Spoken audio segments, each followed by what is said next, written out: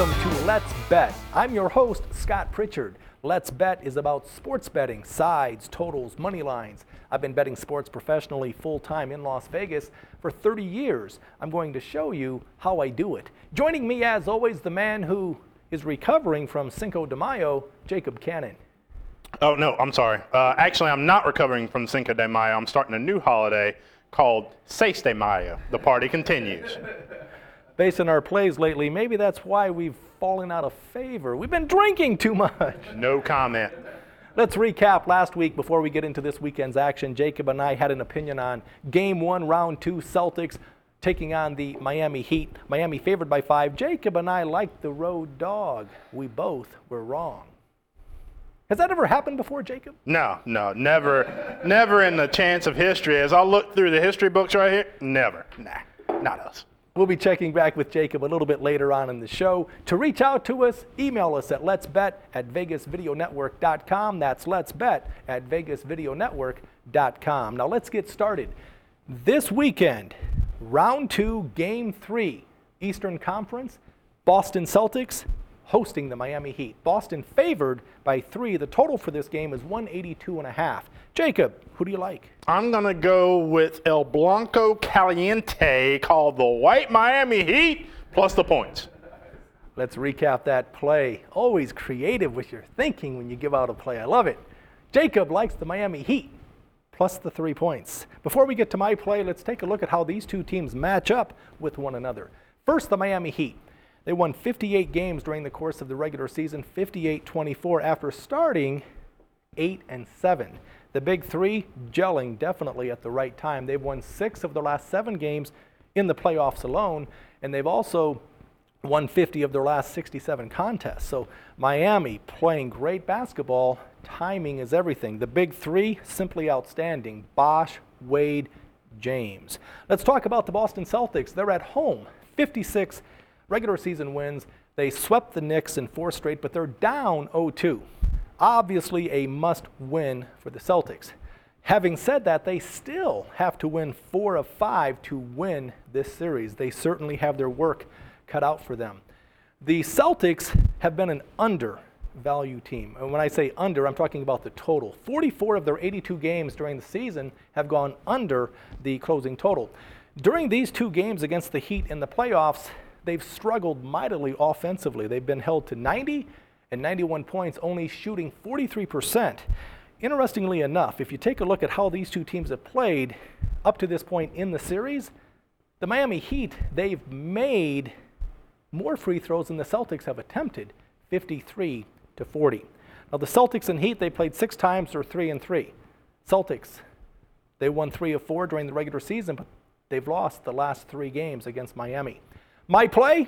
I like the Celtics at home. I think they'll bounce back. The wily veterans will step up. I think the Boston Celtics will cover the 3-point spread at home.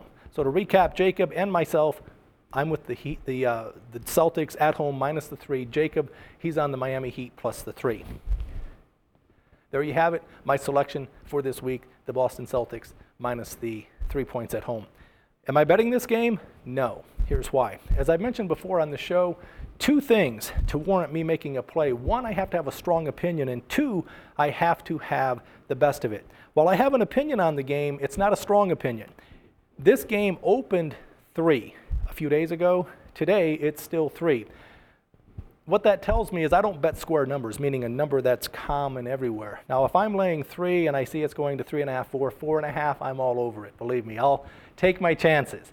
I have a small opinion on the Celtics minus the 3 points. I'm just sharing this information, something you should be aware of as you step up to the bet window. This program is all about sharing good sports betting content. Please keep this in mind as we move forward. It's time now for tips and terminology. Let's address futures. A future bet has to do with placing a bet today based on a championship. For instance, NBA basketball championship will be determined by June 20th.